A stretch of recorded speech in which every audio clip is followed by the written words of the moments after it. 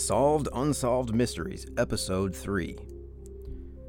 Hello, good morning, good evening, or should I say konnichiwa, ohayo, konbanwa, because that's right, I moved to Tokyo from rural Indiana. Again. Last time was like trying it out, being a student, making money, voice acting, odd jobs, and not being able to find a full-time job thing. This time I'm working at a good place, and I'm a husband, and I'm trying to fix up our apartment, and I'm trying to get all this internet content creator bullshit finished, and I'm very, very tired. Always. But anyway, that's why it's been 6 goddamn months, and I couldn't figure out how to get Unsolved Mysteries here in Japan, but I realized if I use the USA website, I can just buy the episodes. Pro tip to you expat true crime mystery nerds listening. You can almost always just buy the shit somewhere if you can't stream it. Actually, that seems like pretty stupid and obvious to say out loud now. Also, I apologize if the audio quality isn't so good in this episode. Last time I had like my own little mini studio that used to be a closet, and now I'm in my office and it's not fully like soundproofed yet, and we live right next to a highway, so you can probably hear cars going by, so I'm trying to talk louder. I don't know if that's going to help. Here's what it sounds like. Anyway, I need to stop talking about myself. It's episode 3 of Solved Unsolved Podcast. Oh fuck, it's Solved Unsolved Mysteries Podcast. It's the podcast where I blah blah watch an episode of the show Unsolved Mysteries while drunk, record it, listen to it, then research the stuff, then add to the story, and edit it all together for your listening pleasure. So there was further good response to episode 1, for me anyway, and pretty okay to whatever response from episode 2, even though I spent way more time on that one. So, 3. So I made episode 2 more video-oriented, and then it got copyright struck, fucked by the dicks at FilmRise because they think it's just an unedited episode of the show that I reposted or something. I don't know. They own the rights to the show, okay, but I do officially support them because I do have to buy the episodes. It's just that, like, it was really hard to make, and it took a long time, and it sucks to have a copyright strike when it's, like, very heavily edited and has me talking over it and editing stupid shit into it like garlic bread. So this episode will have less video in an effort to try to keep the strikes off of my shit. I honestly do try to follow the rules with this stuff. Maybe I just use too much footage. I don't know. But now, shit, I already got sidetracked. 3. This time we have stories that involve Louis Carlucci, a New York line cook pretending to be a big shot in order to steal women's money, and that's not nice. We review the Yount and Diane Broadbeck case again, unfortunately. We talk about the Beaver Tempest murder case. That's, a guy they call Beaver, not an actual beaver. At least I don't think he is. And finally, hillbillies dig holes in Virginia. Why? Looking for gold. They don't find it. Strap into your computer chair or remain strapped into your car seat or plane seat. You don't have to strap into your sofa or recliner because those don't often have straps. And prepare yourselves for episode 3 of Unsolved Mystery. Why do I do this?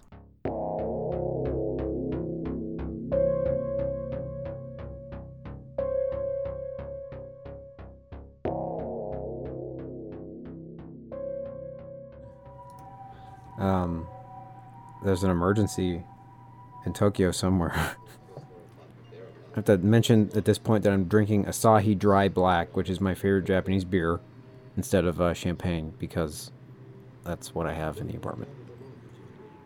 Shut up out there.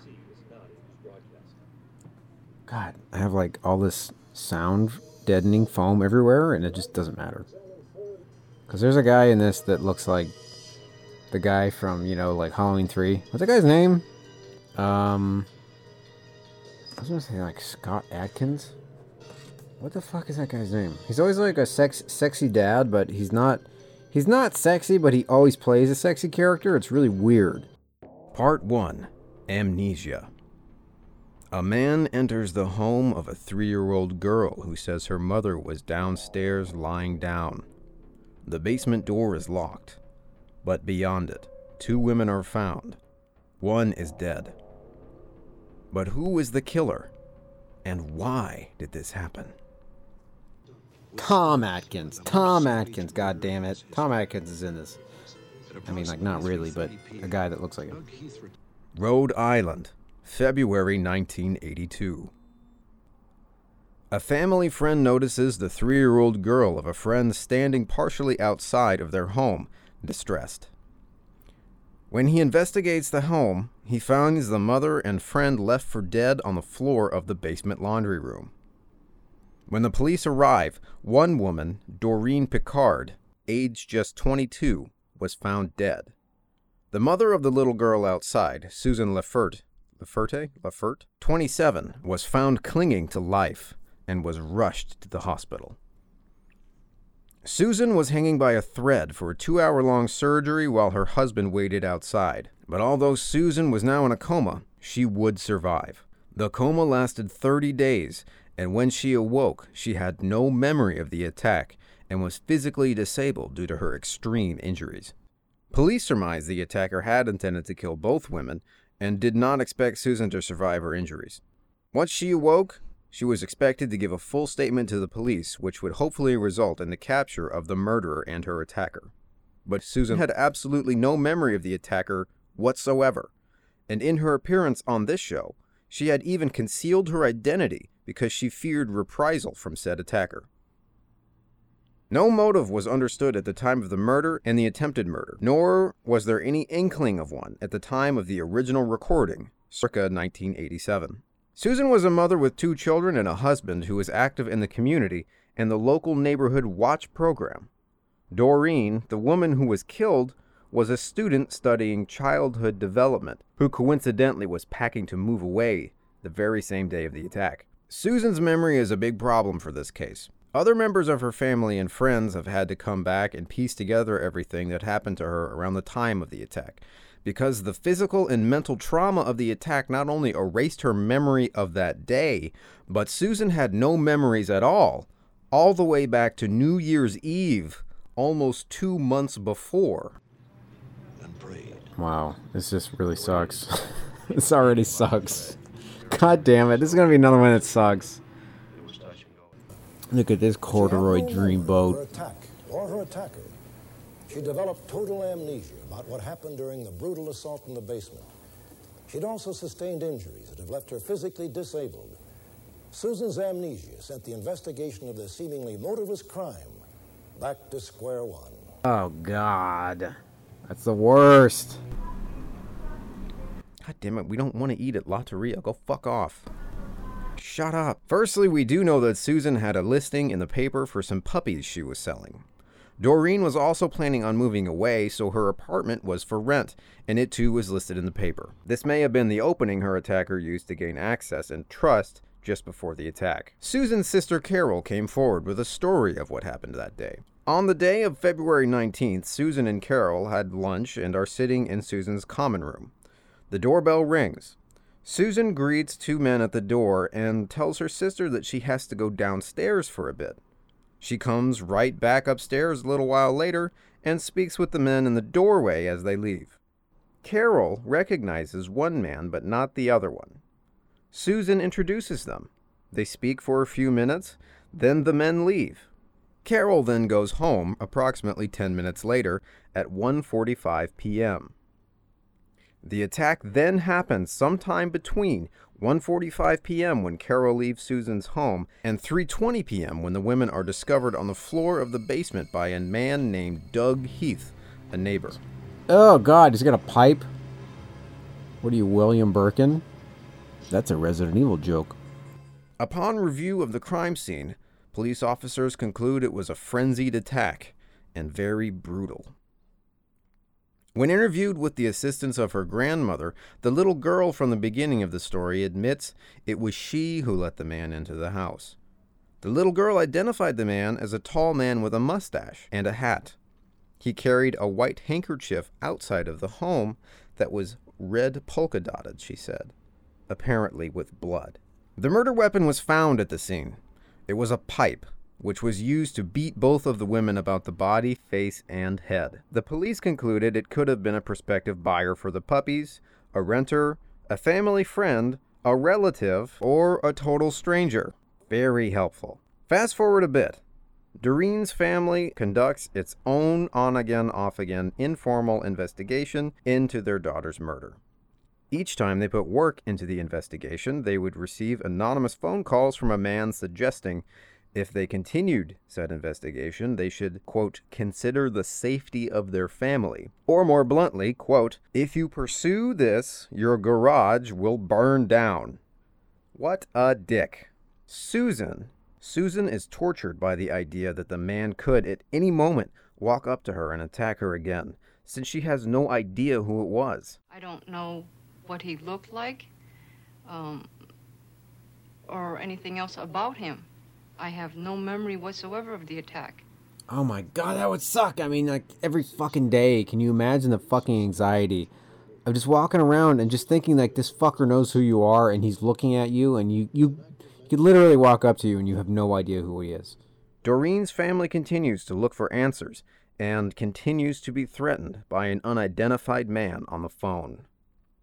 I get up that maybe today something will snap and it'll come back. They all sound like Ace Frehley from Kiss. As of the recording of the original broadcast here, no killer had been caught. The only clues came from Susan's 3-year-old daughter, who had identified the killer as an acquaintance of her mother's with a mustache and who was tall. The girl's story had changed slightly several times over the years, so all the other details had been deemed untrustworthy because of her young age, 3 years old, and the level of distress she had felt at the time due to the attack. No physical evidence is referenced in the show, but there were clues present. No good leads are mentioned in this broadcast. But, update. A man by the name of Raymond Tempest was convicted of the murder of Doreen Picard. He was sentenced to 85 years in prison and has since been released. Yes, it throws a random person into the update and says he was convicted to serve almost 100 years in prison, and then it says he was released with no other context or explanation. This raises way more questions than it answers. Okay, updates and background information to this story as of 2018. Raymond Tempest. The show gives us no details or context about his name except that he served time but was released early. But you have me to fill in that little gap for you. That sounded gross and sexual. Let's get into that. Shit, that also could be. Okay, so Unsolved does a great deal to really give you a good timeline and explain all the characters that were involved at the time, but a lot happened with this case since the show aired, and it's really important we talk about Raymond Beaver Tempest. Yes, the guy they convicted for the murder and attempted murder of 2 unarmed women in a laundry room/basement is called Beaver. The show sort of introduces but then never really mentions him exactly. It's weird because it does that to a few other people in the story as well, possibly just to shorten and simplify the story to get to the point in the time frame. This is a television show. Anyway, moving on. I googled around and found the Supreme Court of Rhode Island's case that upheld the guilty verdict, or gave him a new guilty verdict. However the hell that works. And that has a great, more detailed timeline of the events that happened on the day of the murder, and it is as follows, verbatim. So I am reading a court document. On February 19th, 1982, at approximately 3:20 p.m., 15-year-old Lisa Ledoux, or Ledoux, let's say Ledoux, came home to the triple-decker apartment at 409 Providence Street, the apartment where they live, in Woonsocket, Rhode Island, which she lived with her mother and stepfather, Douglas Heath.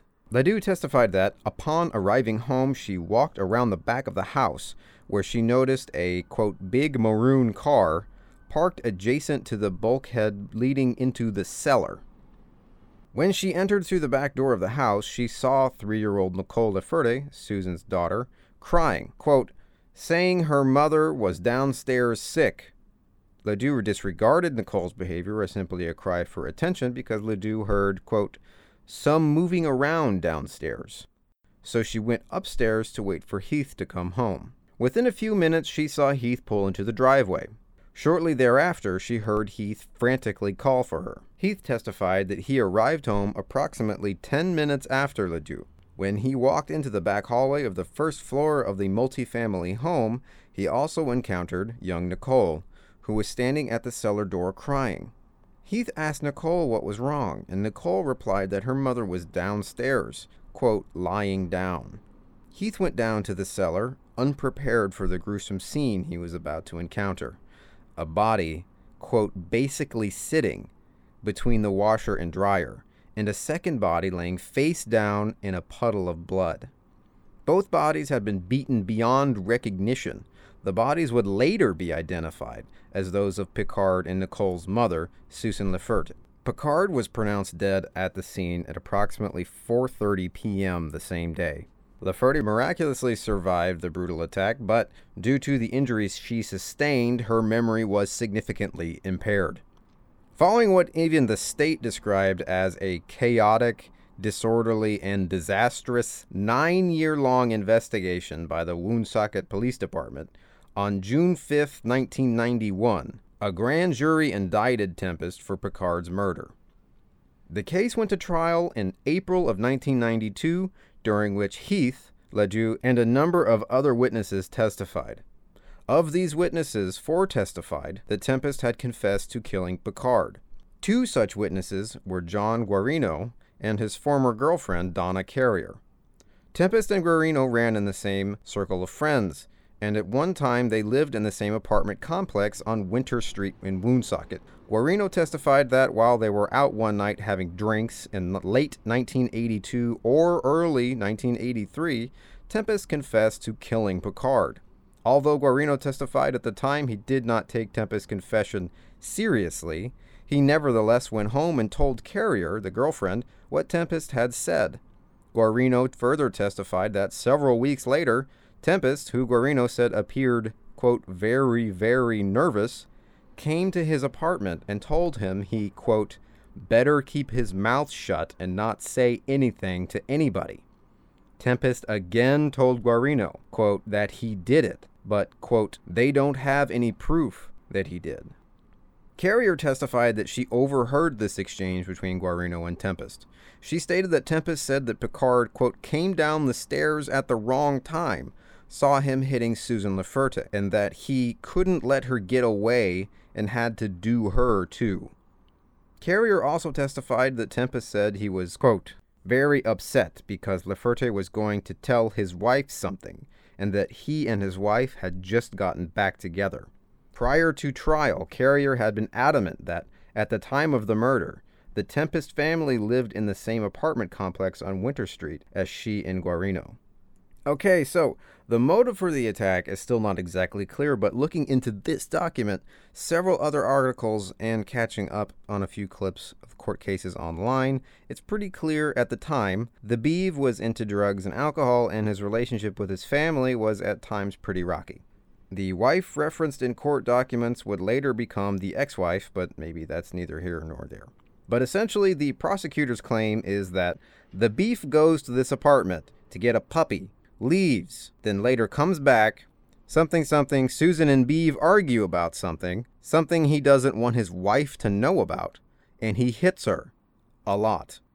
He thinks that he kills her, then Doreen catches him, and he doesn't want witnesses, so he attacks her next.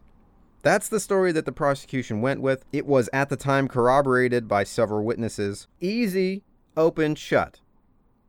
Just kidding, almost every witness changed their story or recanted.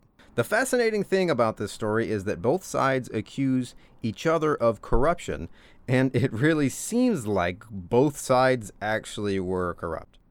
There was proof of evidence suppression, witness coaching, and altering events to fit a timeline established by the police. Tempest's brother, who was a cop, the cop that took his statement, actually, was arrested for collusion early on. You see, Tempest had family and friends in the police department, and he was said to have bragged that he would never be convicted because he had friends in high places. In this case, his father was the high sheriff guy, and his brother was a cop dude, to name two. On the other side, the prosecution was accused of witness tampering and messing with the evidence and suppressing details to make the story seem more clean-cut and favor their suspicions on Tempest. The maroon car was mentioned several times to be Tempest, although it's dubious if he actually had access to said car at the time. Kinda hard to tell what the fuck happened when all this gets tossed up like a beautiful fresh kale salad. Just look at the freshness. This is why the case went to the Supreme Court in 1995 in the first place. Tempest's story was that he actually did visit Susan Laferte to look at puppies, but he and his friend just left afterwards and never returned. According to him, the pair went straight to a bar, got drunk, hunted around for some cocaine in Tempest's car, spent the day drinking, getting high on coke and weed, and just drove around, and eventually picked up a pizza for the kids. You know, the 1980s. You ever hear that whole thing where witness testimony is unreliable? This may be one of the best examples of that ever. Let's look at the star witness of the original trial, Ronald Vaz. Vaz claimed originally, in the 1992 case, that the beaver came to his farm soon after the murder, nearly 50 times, actually, and bragged about how he was the one that killed the young woman and tried to kill the other, and also bragged that he would never be caught because blah blah blah, I already did that. Okay, that's pretty damning that he would show up and do that so many times, but who does that? Maybe drunk people high on cocaine at a farm in the 1980s. Maybe. I mean, that's why we got so many great fucking Stephen King books, right? And so that's related somehow, I'm sure. The problem with Vaz's story is Vaz.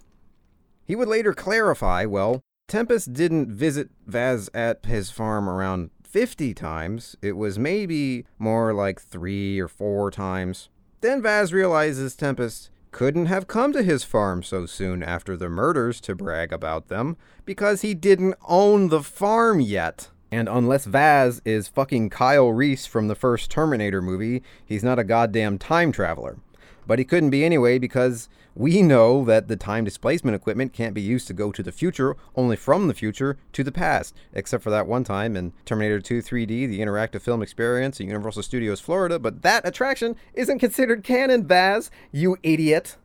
Vaz does swear that the confessions did happen, but where, when, and how many times is completely in the air due to, in his own words, him, quote, being a trucker and it being really hard to keep track of dates. That actually may be true, but that makes him an unreliable witness.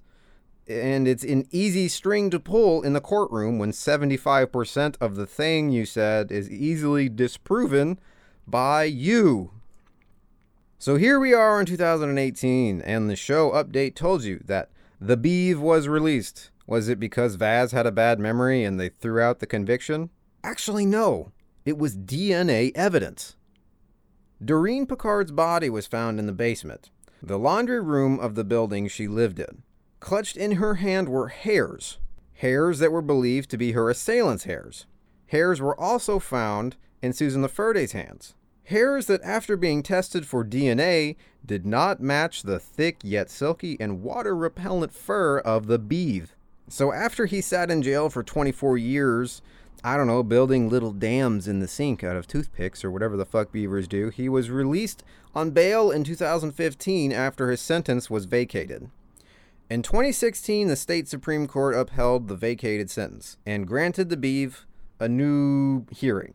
From the aforementioned court document, Tempest v. State, quote, nearly a decade later, on April 8, 2004, Tempest filed an application for post-conviction relief pursuant to Rhode Island's Innocence Protection Act, GI 1956, weird squiggly S's, 10-9.1-11 and 10-9.1-127, and sought the release of certain physical evidence, including, among other items, hair recovered from both victims of the attack, as well as fingernail clippings from Picard, for forensic testing. Over the next 11 years, many motions and memoranda were filed, various orders were entered, and discovery ensued.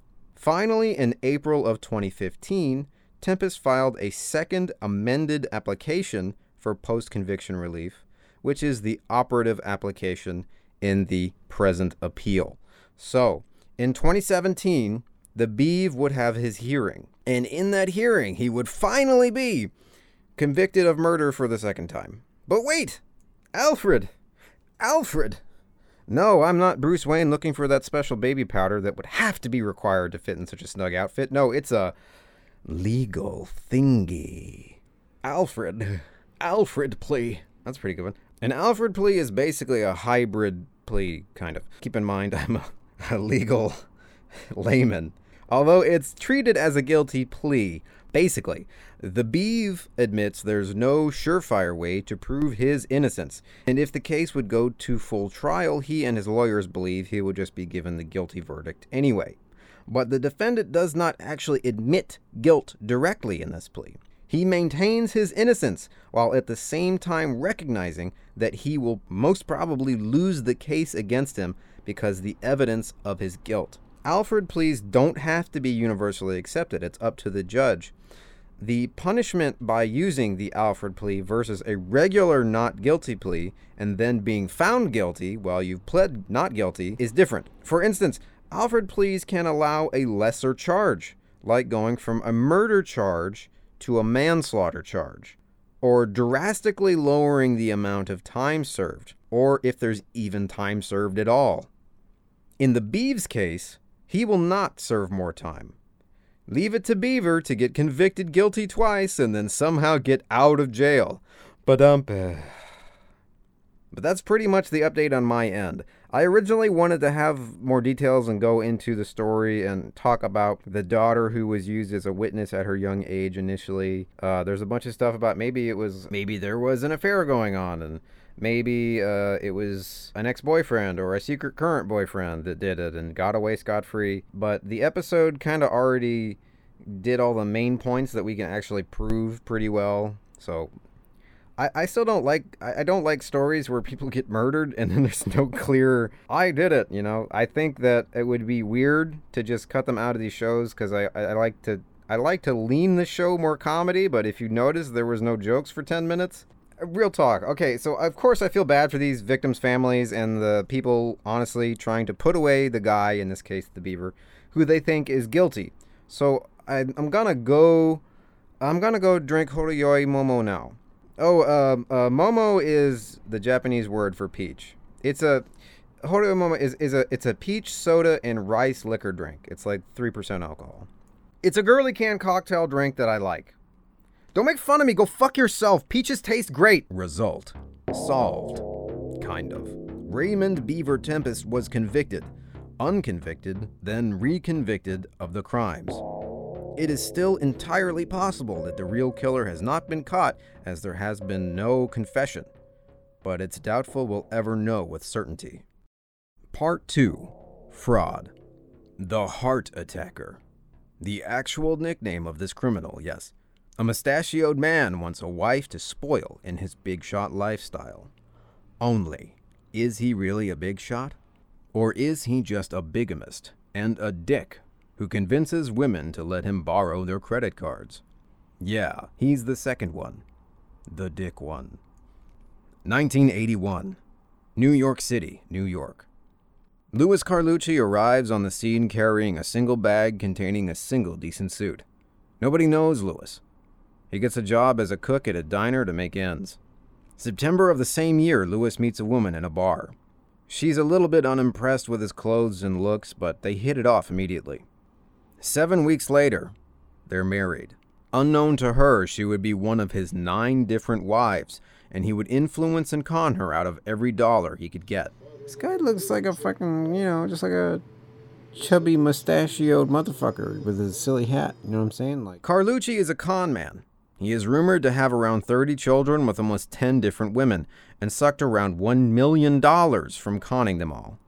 He would later be known as the Heart Attacker, or the one I think is much better, Con Juan. He's more of a, your dad's fat friend who always borrows money and needs a shower, in my opinion, but that's probably too long of a nickname for a good headline. Barbara, as she's known in the show, not her real name, is the only victim of Carlucci who would be interviewed for the show, or ever publicly identified, kind of, on condition her voice be electronically altered and her appearance be concealed. She's still afraid of Carlucci. She's also pissed off. First impression when I first saw him, No style, no class. Using Barbara's story, Robert Stack is here to explain how this loser makes off with his cash. Tonight, we'll see exactly how Carlucci perpetrated his schemes, which the police call Marriage swindles. Interesting. First, he approaches a woman and lays on the moves. He's a dork, but he's sweet and seems genuine. Always funny. Always with the compliments. He lies about his upbringing and says he's in the restaurant business. He's a fucking short order cook in a diner, so I guess that isn't technically lying. Then he goes on about how he can give the woman everything they ever wanted. Really lays it on. Butters them up like a good ear of corn. You know, he lies like a piece of shit human being. In this case, it goes full tilt, and the next big step is getting a quick marriage. It's a whirlwind romance. You and me, baby, we don't need nobody else. Only once they're married, the dick safeties are off on this Dickatron Dickomag, and he's full auto dick-flinging dick bullets. And he's shooting to kill. Dicks. The women are not allowed to go out, talk to other men, call friends. They live out of suitcases. They pay for everything with her credit cards. He slaps her. He yanks her hair. He orders for her at a restaurant. What the fuck? The woman always pays for everything. She can't even use the fucking bathroom alone. Before you know it, her credit limit is reached and she has no cash. She's emotionally broken down. She's monitored all the time and is struck or threatened when she does anything he doesn't like.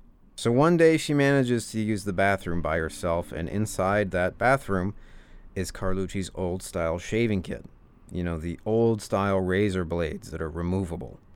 She takes the razor out of the shaver and prepares to kill herself. Only he walks in on her. And at that moment, he seems a little changed. He walks in the other room, he packs up his suit and what little things he keeps with him, and out he goes. And he's just gone. Yeah, fuck you and your dark coat and your... Where the fuck is your mustache? Why can't they just stick on a fake mustache? Obviously, Barbara doesn't kill herself here because she's on television now. It's May 13th, 1982. With whatever he took from her credit cards to the limit, plus about $20,000 in savings, or around $50,000 in 2018 money, he's taken Barbara for every cent she had to her name, and she's most likely unable to use credit or take loans now. He took all her assets and pushed her to the brink of suicide, then just left. Like I said, Dickatron. Lewis is spotted all over the country and as far as California, and was wanted for grand larceny, bigamy, and fraud. The police estimate he does a version of what he did to Barbara at least 10 times a year, but later that part will make no sense. Just a heads up. This concludes the story from the original broadcast. Oh, he's got no mustache here! The dubious distinction of being captured twice, thanks to viewers' tips. Awesome! Update number 1. Because of tips from the audience of Unsolved Mysteries, Carlucci was caught in Nashville, Tennessee, and was extradited to New York. He was then released on a measly $1,000 bail. What happens next? You guessed it better than the fucking justice system at the time. He vanished.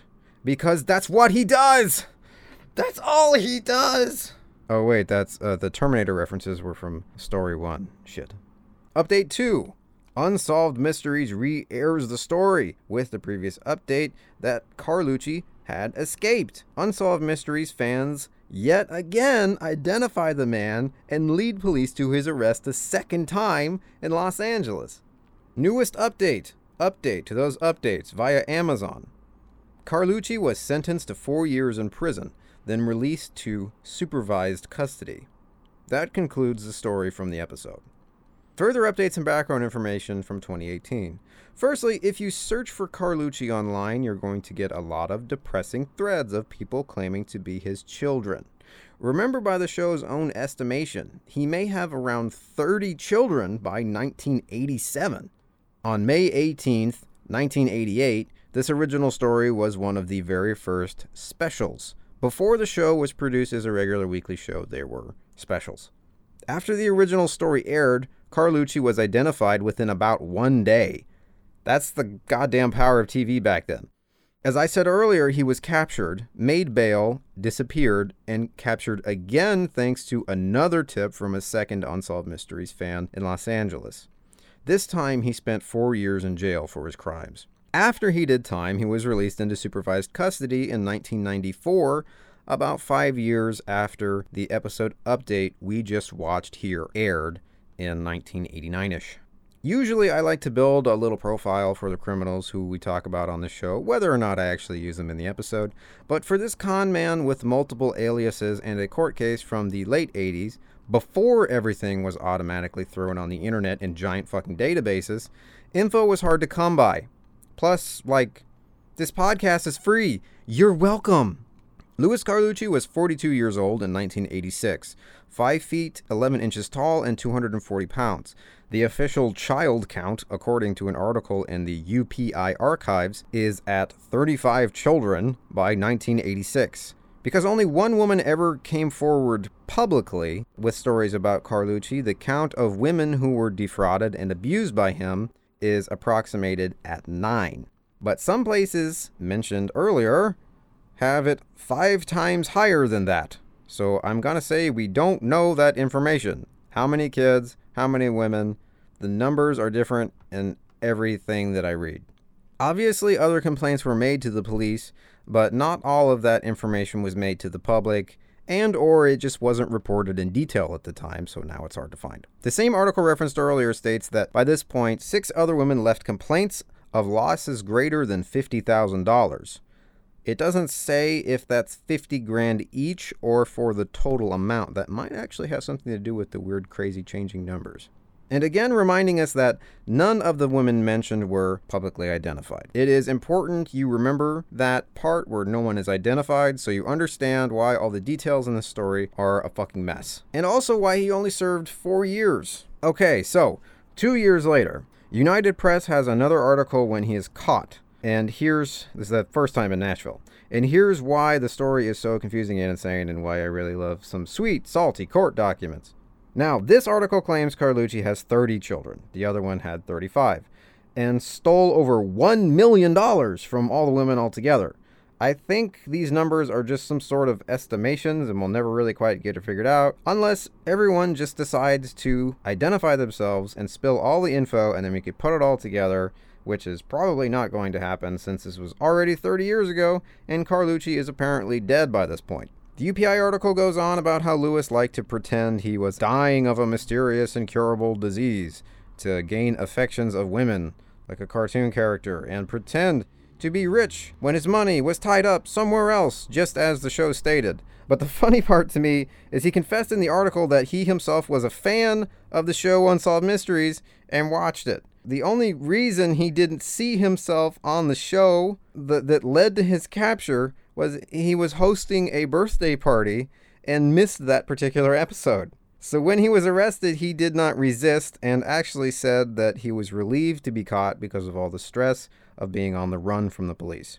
That was May 20th, only 2 calendar days, less than 48 hours, after that episode aired. So again, he would later escape while on bail and be recaptured after the episode update aired in July of 1989, which is the thing we just saw. Carlucci's story doesn't end there. Actually, just kidding, it kind of does. And now, complaining! Look, okay, I'm not a researcher.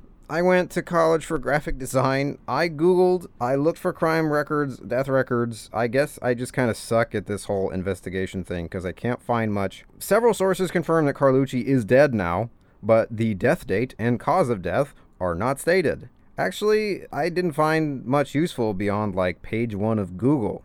I even went to the multiple websites that record court documents, and as far as those go, Louis Carlucci doesn't exist, which now I'm sure if I filed a request for information on this case through public channels manually and paid a fee, I'd be able to get all the court documents for the case I wanted and other information I was looking for, but strangely, none of this other information is easily accessible. Like, for instance, his exact date of birth, his date of death, etc. All I can gather is that he was born around 1944, based on his age, both times he was in the newspaper for being arrested. Isn't that a funny goof? Ha ha ha. Back to the show. Where the hell am I? Why do I sound like shit? Unfortunately, Louis Carlucci is a pretty common name, and most websites that have just like basic obituary data aren't exactly helpful. The only person I could find through a cursory search that fits his description and approximate birth date and his area of previous residence as of the 90s died in 2006. Is that him? I have no idea. That's all I found. And as for the other wives and children, well, if you Google his name, like I said, people show up on forums claiming to be his children. I have no idea if they were telling the truth. There is no official public record of how many there are, and their names are not usually ever given. The only actual bit of useful information I ever found regarding any of his victims was in a New York Magazine article from January 1984. That's way before the show aired. It's an article about scams in general, but at the end of the article, it introduces us to a woman calling herself Mary Stokowski, who married a man after 7 weeks in 1981 in New York City after meeting in a bar, who was fleeced out of $20,000 in savings. It's Barbara. One thing, I'm not sure if it was mentioned in the show because I only watch this show when I'm drunk, is that this lady, Barbara, had 2 teenagers at the time of their meeting, which isn't really shown much in the reenactment parts of the show, I think. But as far as her identity, otherwise, Stokowski could also just be another alias for herself as well. It would seem weird that she would agree to be in New Yorker Magazine but not on Unsolved Mysteries. I have no idea. Either way, Carlucci's dead now. So in conclusion, I don't know. I think I actually somehow know less than before now. Man, this was incoherent. Result. Solved. Louis Carlucci was caught, served time, and later passed away. Maybe. Okay, I'm going to leave the recorder running, but I'm going to cool off for a moment. Because I'm sweating so fucking much. Oh my god, I had to freeze a 1 liter bottle of water and then leave it in my lap this entire time. It's just now it's starting to get too wet and it's starting to feel gross. Holy fuck, I'm sweating so goddamn much. Why the fuck is it so fucking hot in Tokyo? I feel like this episode's too long and it's not funny enough. Okay, I think I feel better now. Wanted! Who's wanted? I wish I was more wanted. Part 3. Wanted.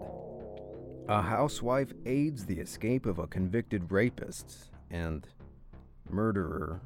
John Yount? Oh, what the fuck? Because they did the thing before... The episode before this was the update to this episode.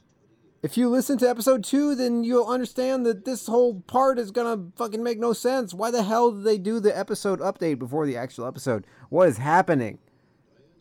I'm sorry. I'm really freaked out. God damn it. So if you listen to the previous episode of Solved Unsolved Mysteries podcast, I had a weird reaction to one story that was just an update to a story that was not mentioned yet, and I commented about how weird that was. And so I spent a lot of time trying to find extra footage and information about the story, of which there was not much on the net. I even Googled and searched other sites to find the full original episode of Unsolved Mysteries that originally aired all of the original footage and reenactments and shit, and gave up because I couldn't find it anywhere. And then I watched the next episode on my queue on Amazon, and all the shit I was looking for was right there the whole time. Once again, I have to mention that this show, Unsolved Mysteries, was recut and re-aired many, many times. Apparently to the point that they sometimes put updates to story before the story is actually shown in a sequence. So if you look up the history of the show and look at the story order, maybe on like Wikipedia or something, it's altered from the DVD version. And the Amazon Prime version, the updated version that I'm watching now, has even further updates and edits to make it all the more confusing. So just in case you don't remember or didn't listen to episode 2 or something, I'll summarize the footage from this story, which I actually have now. 1986, April. Wellsville, Pennsylvania. Diane Broadbeck is a super religious church grouper who everyone in the community knows, and suddenly she disappears. Her car is found. Her overnight bag is found inside. Coincidentally, not coincidentally, a prisoner named John Yount went missing at the same time. Reports put her near the scene of the prison escape. Police believe the two planned to escape together and that she is either with Yount now or she was just used and discarded. Diane's mother, Nadine, goes on television and says with absolute certainty that she knows her daughter and that she would never help a man who was proven to be a murderer and rapist of a young girl escape from prison. Poor Nadine is unfortunately wrong. Chester Broadbeck, Diane's husband, makes a weird face and states that he's pretty sure his wife would actually help Yount break out and escape with him. He assumes that maybe he somehow threatened her, but even he doesn't really know how or how to make sense of it. He seems bummed out, for good reason. The show makes sure to let you know Diane had a normal job and a loving family and just celebrated her wedding anniversary with her husband. Now the show brings you back to 1966. Is that a fucking Impala?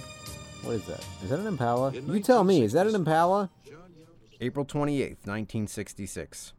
He sees Pamela Sue Reimer walking down the road. Pamela is one of his students because he is a teacher at her school.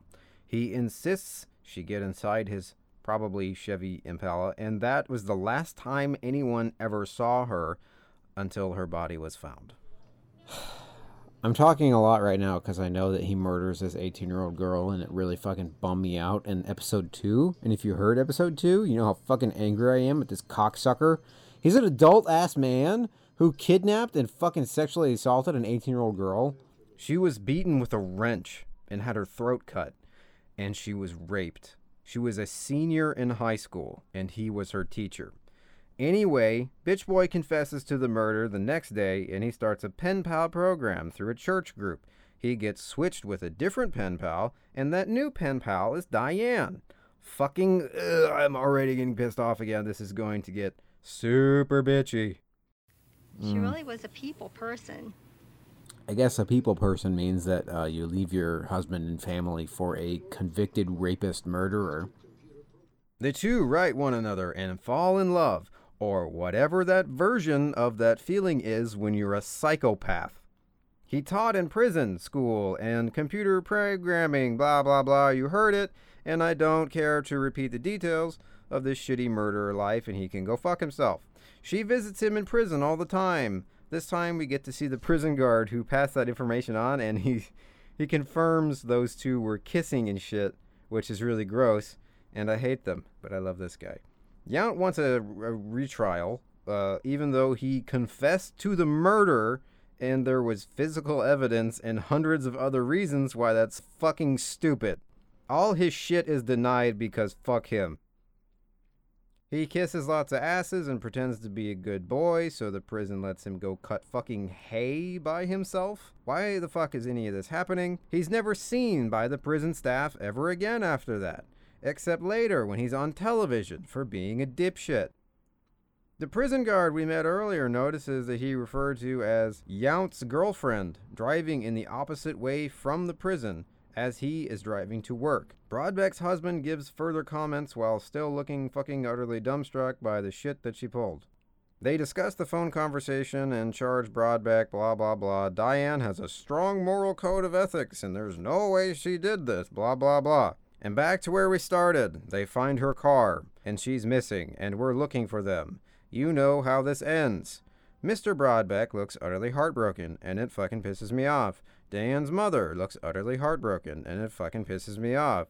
The fucking thoughtlessness of doing something like this is unbelievable to me, and I have seen this story twice now. No idea that they were romantically involved. Ugh. Maybe because you're a decent person who believes the best in people. Update. Duh. John Yount and Diane Broadbeck have been captured. Fuck yeah, they have. 2 morons captured. One moron is a huge piece of shit rapist murderer. Y'all got humped. Yeah. Yeah, Humphreys. bros, go. Humphreys, go. Yount went back to prison to serve out his life sentence like he deserved. Diane served 2 years. Yount gets sad and commits suicide in prison instead of paying his debt to society. If you want to know more info, re-listen to the last episode. Fuck these people. I'm sorry to their families for having such shitty people related to them. I'm sorry I seem like such a dick to them, but they're fucking pieces of shit. I wish they eat a rucksack of rough dicks, you fucks. Next result. Solved. Those things I said earlier happened like I said. Ooh, need to cool off with something dumb. Oh, here's something dumb. It's been a native here for 50 years, born and raised here. I ain't got no mustache or no chin hair, but son of a bitch, goddamn motherfucking Rubatex. Because this is supposed to be a fun show, and I'm always having to talk about fucking people murdering high school students, and it really bums me out. Oh, thank God, yes. Part 4. Treasure. $21 million in silver and gold is missing, and treasure hunters keep trying to find that shit and do that thing that Scrooge McDuck does whenever he dives into the gold coins like it's water, but they probably figure out before then that coins are really hard and very cold, and that wouldn't be as fun in real life. Personally, I've always wanted to do that thing with like fresh McDonald's french fries, but those are pretty hot. But The Bad 1800s Accent Troupe presents Unsolved Mysteries Masterpiece Theater. I have deposited in the county of Bedford 5,100 pounds of silver and 2,921 pounds of gold. 1821! Oh, wait. Is this the Dollop podcast?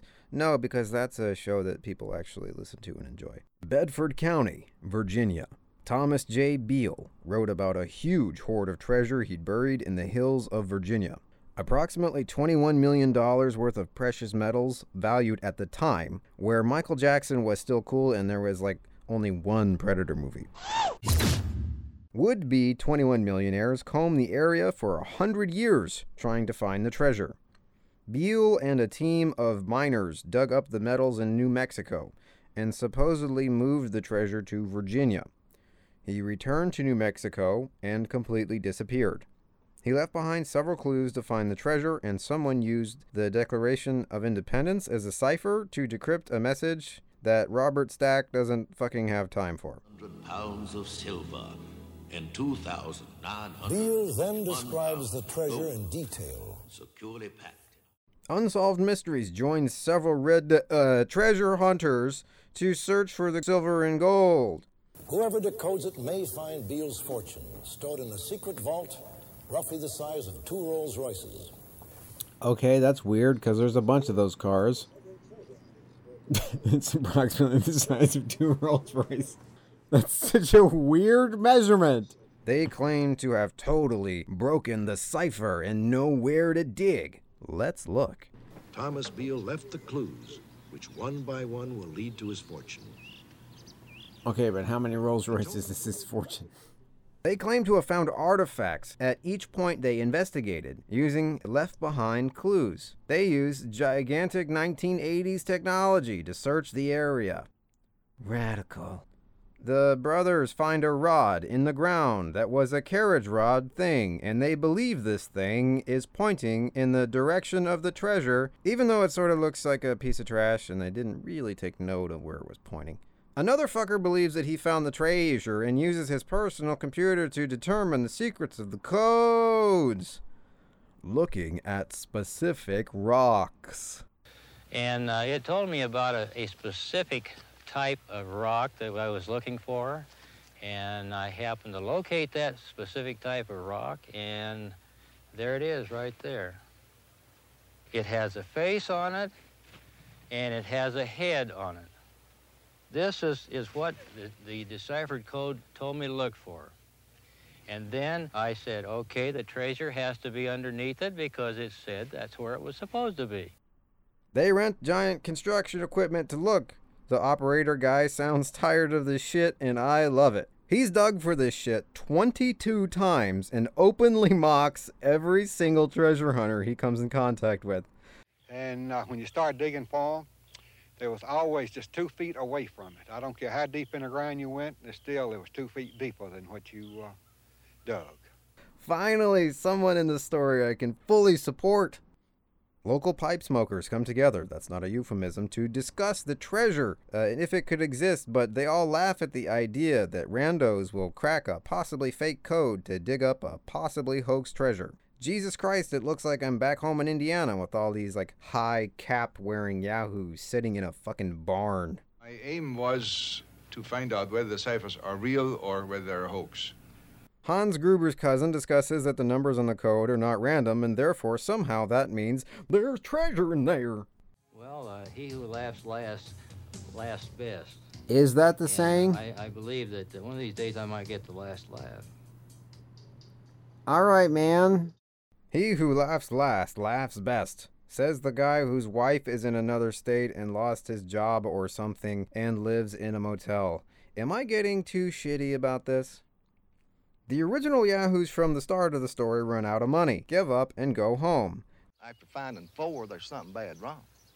There's something bad wrong. They've done this before. They, much like stupid birds, are expected to return again in a different season. Jesus Christ, find any other hobby. There is no update to this story because the treasure probably doesn't fucking exist. Look, I'm an idiot and maybe an asshole for making a comedy-ish podcast about murder, but don't dedicate your life to fucking digging holes in Virginia to find gold. Go down that ladder, you son of a bitch! Updates and background info on this story. It's 2018, and the men in the video were determined to spend all their time and resources on finding this treasure. They dedicated their lives to it. Can you guess which one of them eventually found it? You guessed it. Fucking no one ever found it. What is the point of hiding treasure and then leaving clues? I don't fucking understand any of this shit. The Beale ciphers is a pretty popular urban myth and are a popular myth? Do they count as one item or is each cipher considered a separate? Never mind. There are lots of articles online about this story. It's mentioned in several books and TV shows, and there are actually entire books written about just the ciphers themselves and determining their validity and possibly solving them. But nobody has yet proven they are not a hoax. That's a sentence that makes sense, right?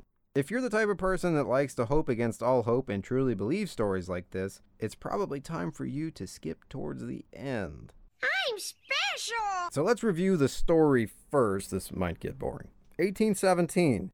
Thomas Jefferson Beale from Virginia and 30 of his besties are out hunting buffalo and grizzly bears, probably saying things like, "I'm certain we'll never run out of any of these," while reloading their rifles sitting on the chairs made of buffalo skulls.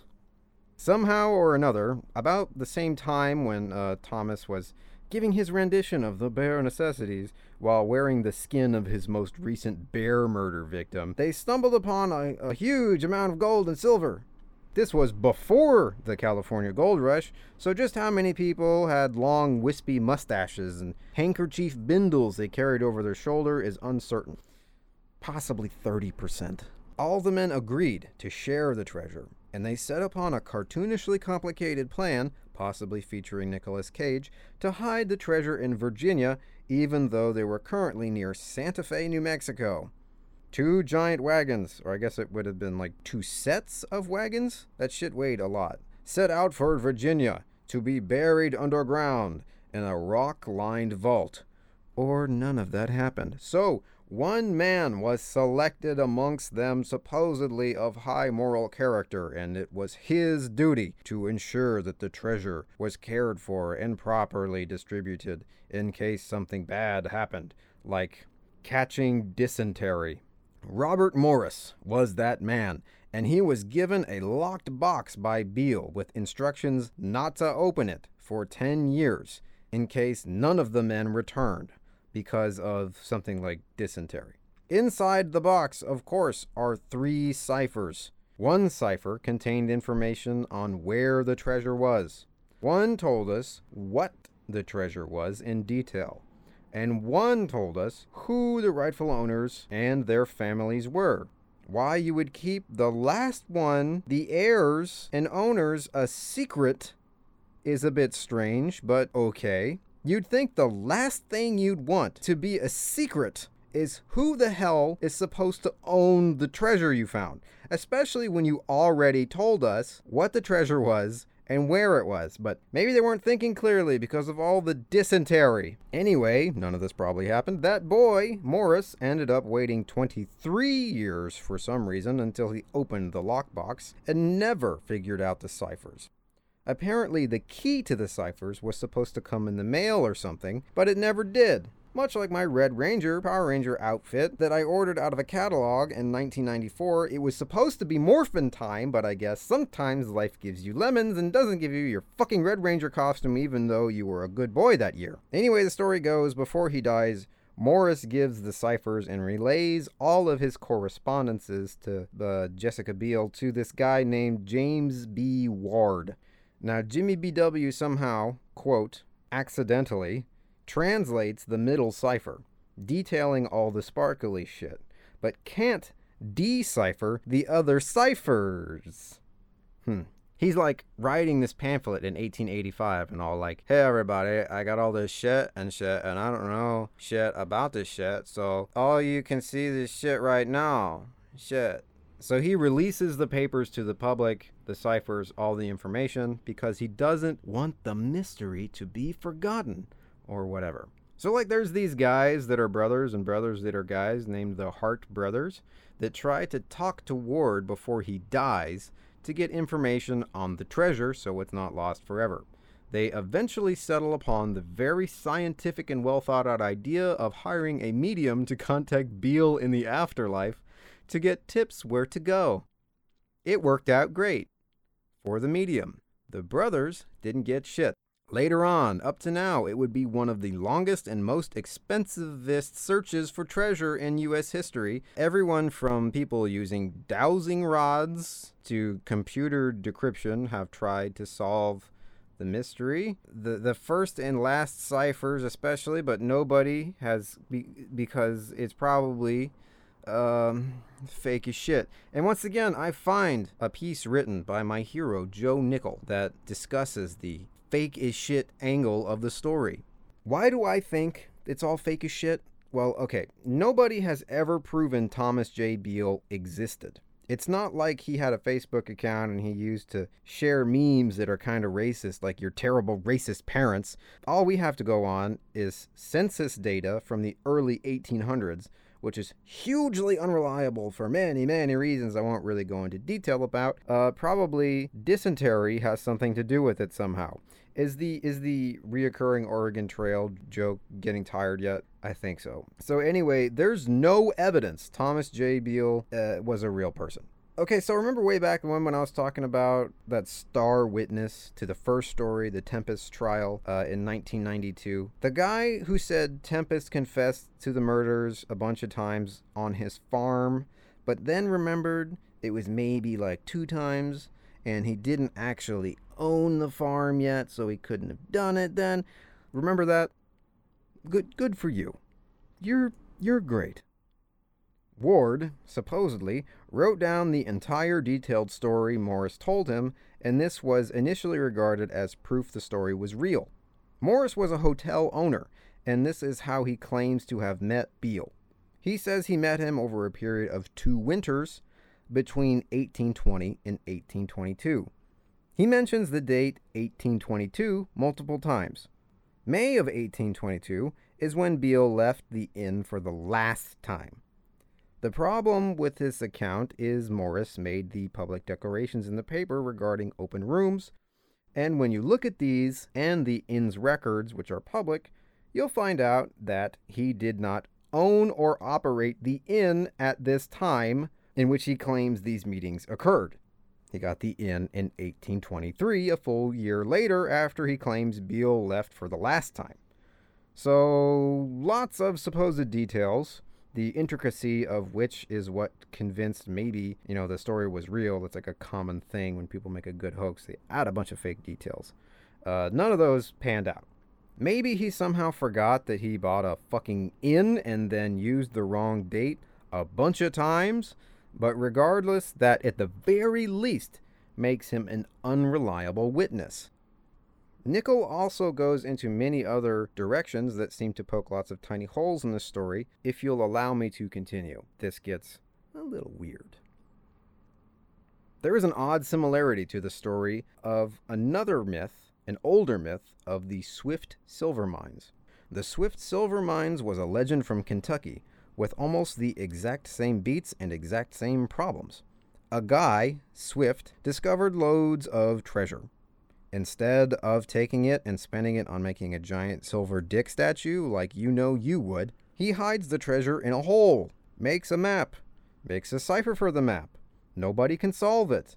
Nobody can prove that this guy Swift ever existed, and just one guy ever talked to this guy, and absolutely no proof about anything exists.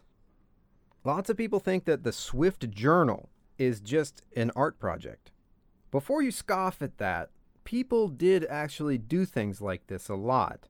Lots of writings, especially college writings, ended up being real legends, that when you trace them back, it's just someone being creative and having a bit of fun. I forget the damn details, but this happened recently. Do you remember a few years ago there was a modern myth of the Escherian stairwell at a university that never ended? Like, you walk up the steps and somehow you're at the bottom of the steps again.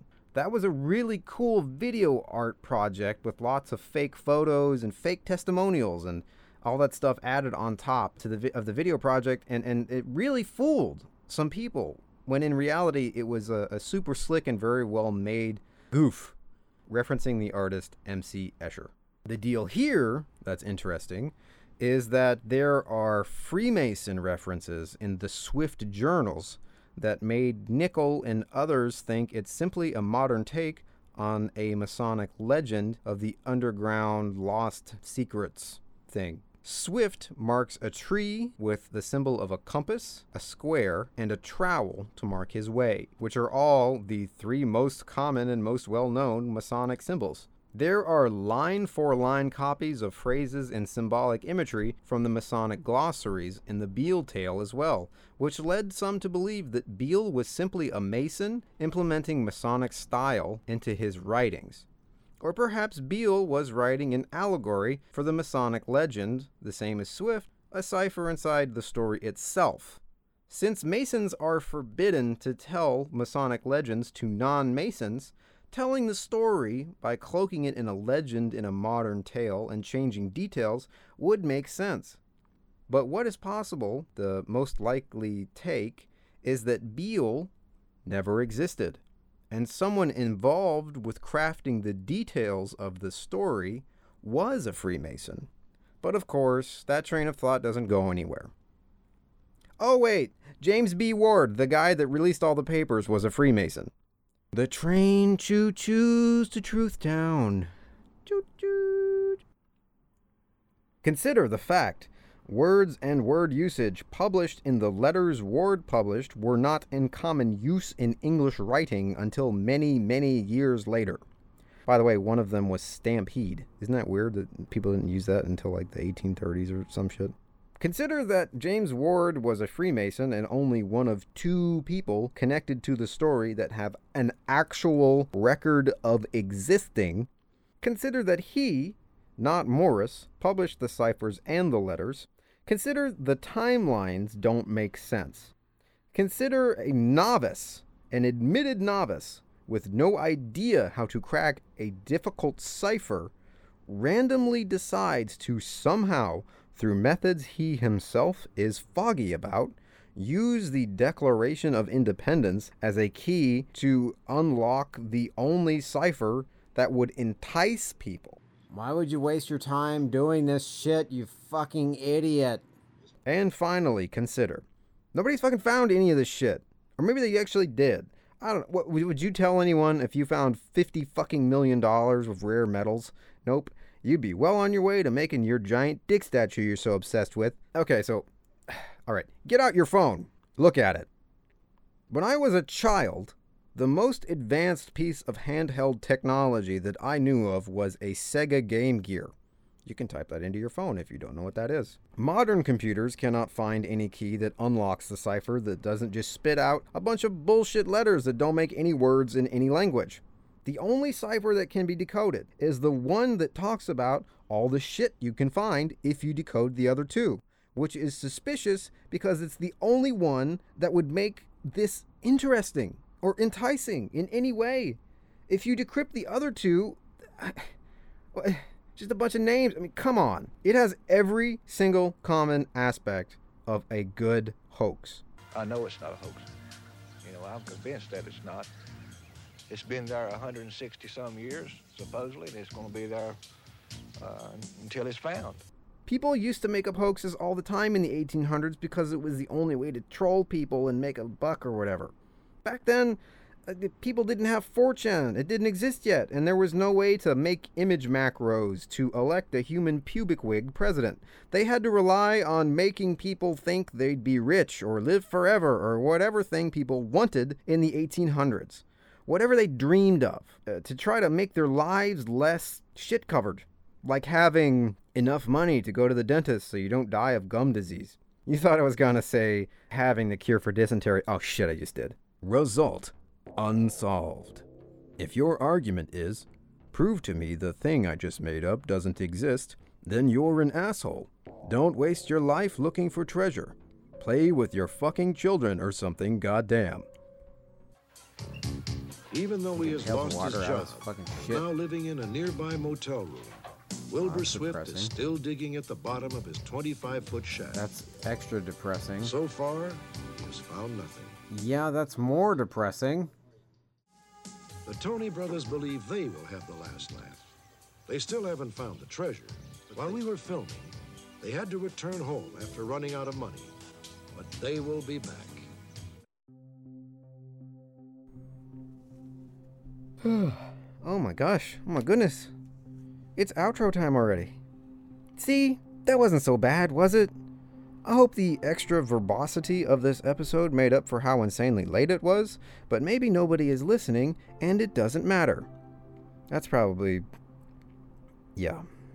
If you'd like to know more about Story 1, the one where I made almost no jokes, the Raymond Beaver Tempest case, you can look up a lot of things. There are tons of articles about the case online, and you can read the Supreme Court case on caselaw.findlaw.com, where the Rhode Island Supreme Court upheld his conviction in 1995, and has a bunch of details about the case.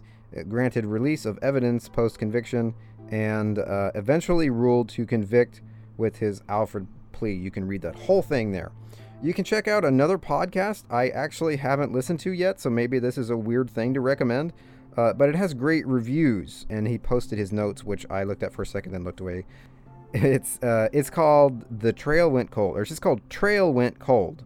It's about unsolved mystery stuff. I was going to check it out. I was all excited. I was like, holy shit. But then I was like, oh, I don't want to listen to another guy's podcast and then do a podcast about that guy's podcast. That would be kind of lame. He seems to have a lot more information and goes way more into depth about the case than I did, including a lot of the rumors around it. Because I try to fit 4 stories into about an hour. I've gone over now. But, laziness. Oh, one more thing. There's an episode about this case on an old Discovery Channel show that I forgot about called Guilty or Innocent. But I can't find the show or the episode to stream or rent or buy anywhere online. So maybe look out for that. If you'd like to know more about the other stories, the Yount murder case is pretty well covered by this point, and I hate it, and I'm tired of it, and I can't find much else about Carlucci myself, even though I think that's kind of a fascinating story. But there's tons of insane conspiracy theory, Alex Jonesy insanity online about the Beale treasure, obviously. If you really want to do that to yourself, go ahead. Personally, I'm out. And now, thank yous. Thank you for waiting, if you were waiting, for this 3rd episode. It takes me a long time to make these things, and when people leave comments about them, it makes me feel nice inside my heart place. When people give me thumbs down, I just assume they're assholes. That's not narcissistic, is it? Thank you for listening to the Solved Unsolved Mysteries podcast. I plan on making more of these things, so please subscribe to wherever you're listening to it. I think I'm going to leave them up on YouTube, like, just forever. So if you're listening to this on a feed of some kind somewhere else, you can still find it there, and possibly download it from there with some kind of software that you're probably not supposed to use. but I won't tell anyone. Thank you for subscribing. I'm also uploading travel videos and other crap to the YouTube channel, Destructoblog, if you want to look at those things with your eyes. Oh, I mentioned last time on the last podcast that my 4-year-long project, Mecha Review, was almost finished. And guess what? I ran into more problems with it. Hooray! But that has nothing to do with this podcast, really, which is about unsolved mysteries and hoaxes and murder people. Not nerdy robot things. That's what that one's about. I like to work on very different projects because I get bored easily and I have horrifyingly bad anxiety, and it helps to be able to temporarily abandon things when I feel like I can't do it. That may have been an overshare. Anyway, bye. Have a good one. If you or someone you know has any information on the cases you have heard in this broadcast, please leave a comment below. Perhaps you can be the key to solving a mystery. Or someone will just say something really mean to you for no reason because all comment sections are like hate volcanoes spewing hot poison on everything. Fucking chill out. Footage and audio from the television show Unsolved Mysteries is used under fair use. This show is not affiliated with the television show, and the footage and audio is used under a fair use without permission. Please support the Unsolved Mysteries by watching it from official licensed sources such as Hulu or Amazon Prime. Unsolved Mysteries is by NBC, CBS, Spike, Lifetime, and currently distributed by Film Rise. We miss you, Robert Stack and Dennis Farina. Music by 3 Chain Links from the album Phantoms used under Creative Commons Attribution License. Please see companion text for full license and link. Please visit 3 Chain Links on SoundCloud. If this is 3 Chain Links, please answer my fan mail. Goodbye.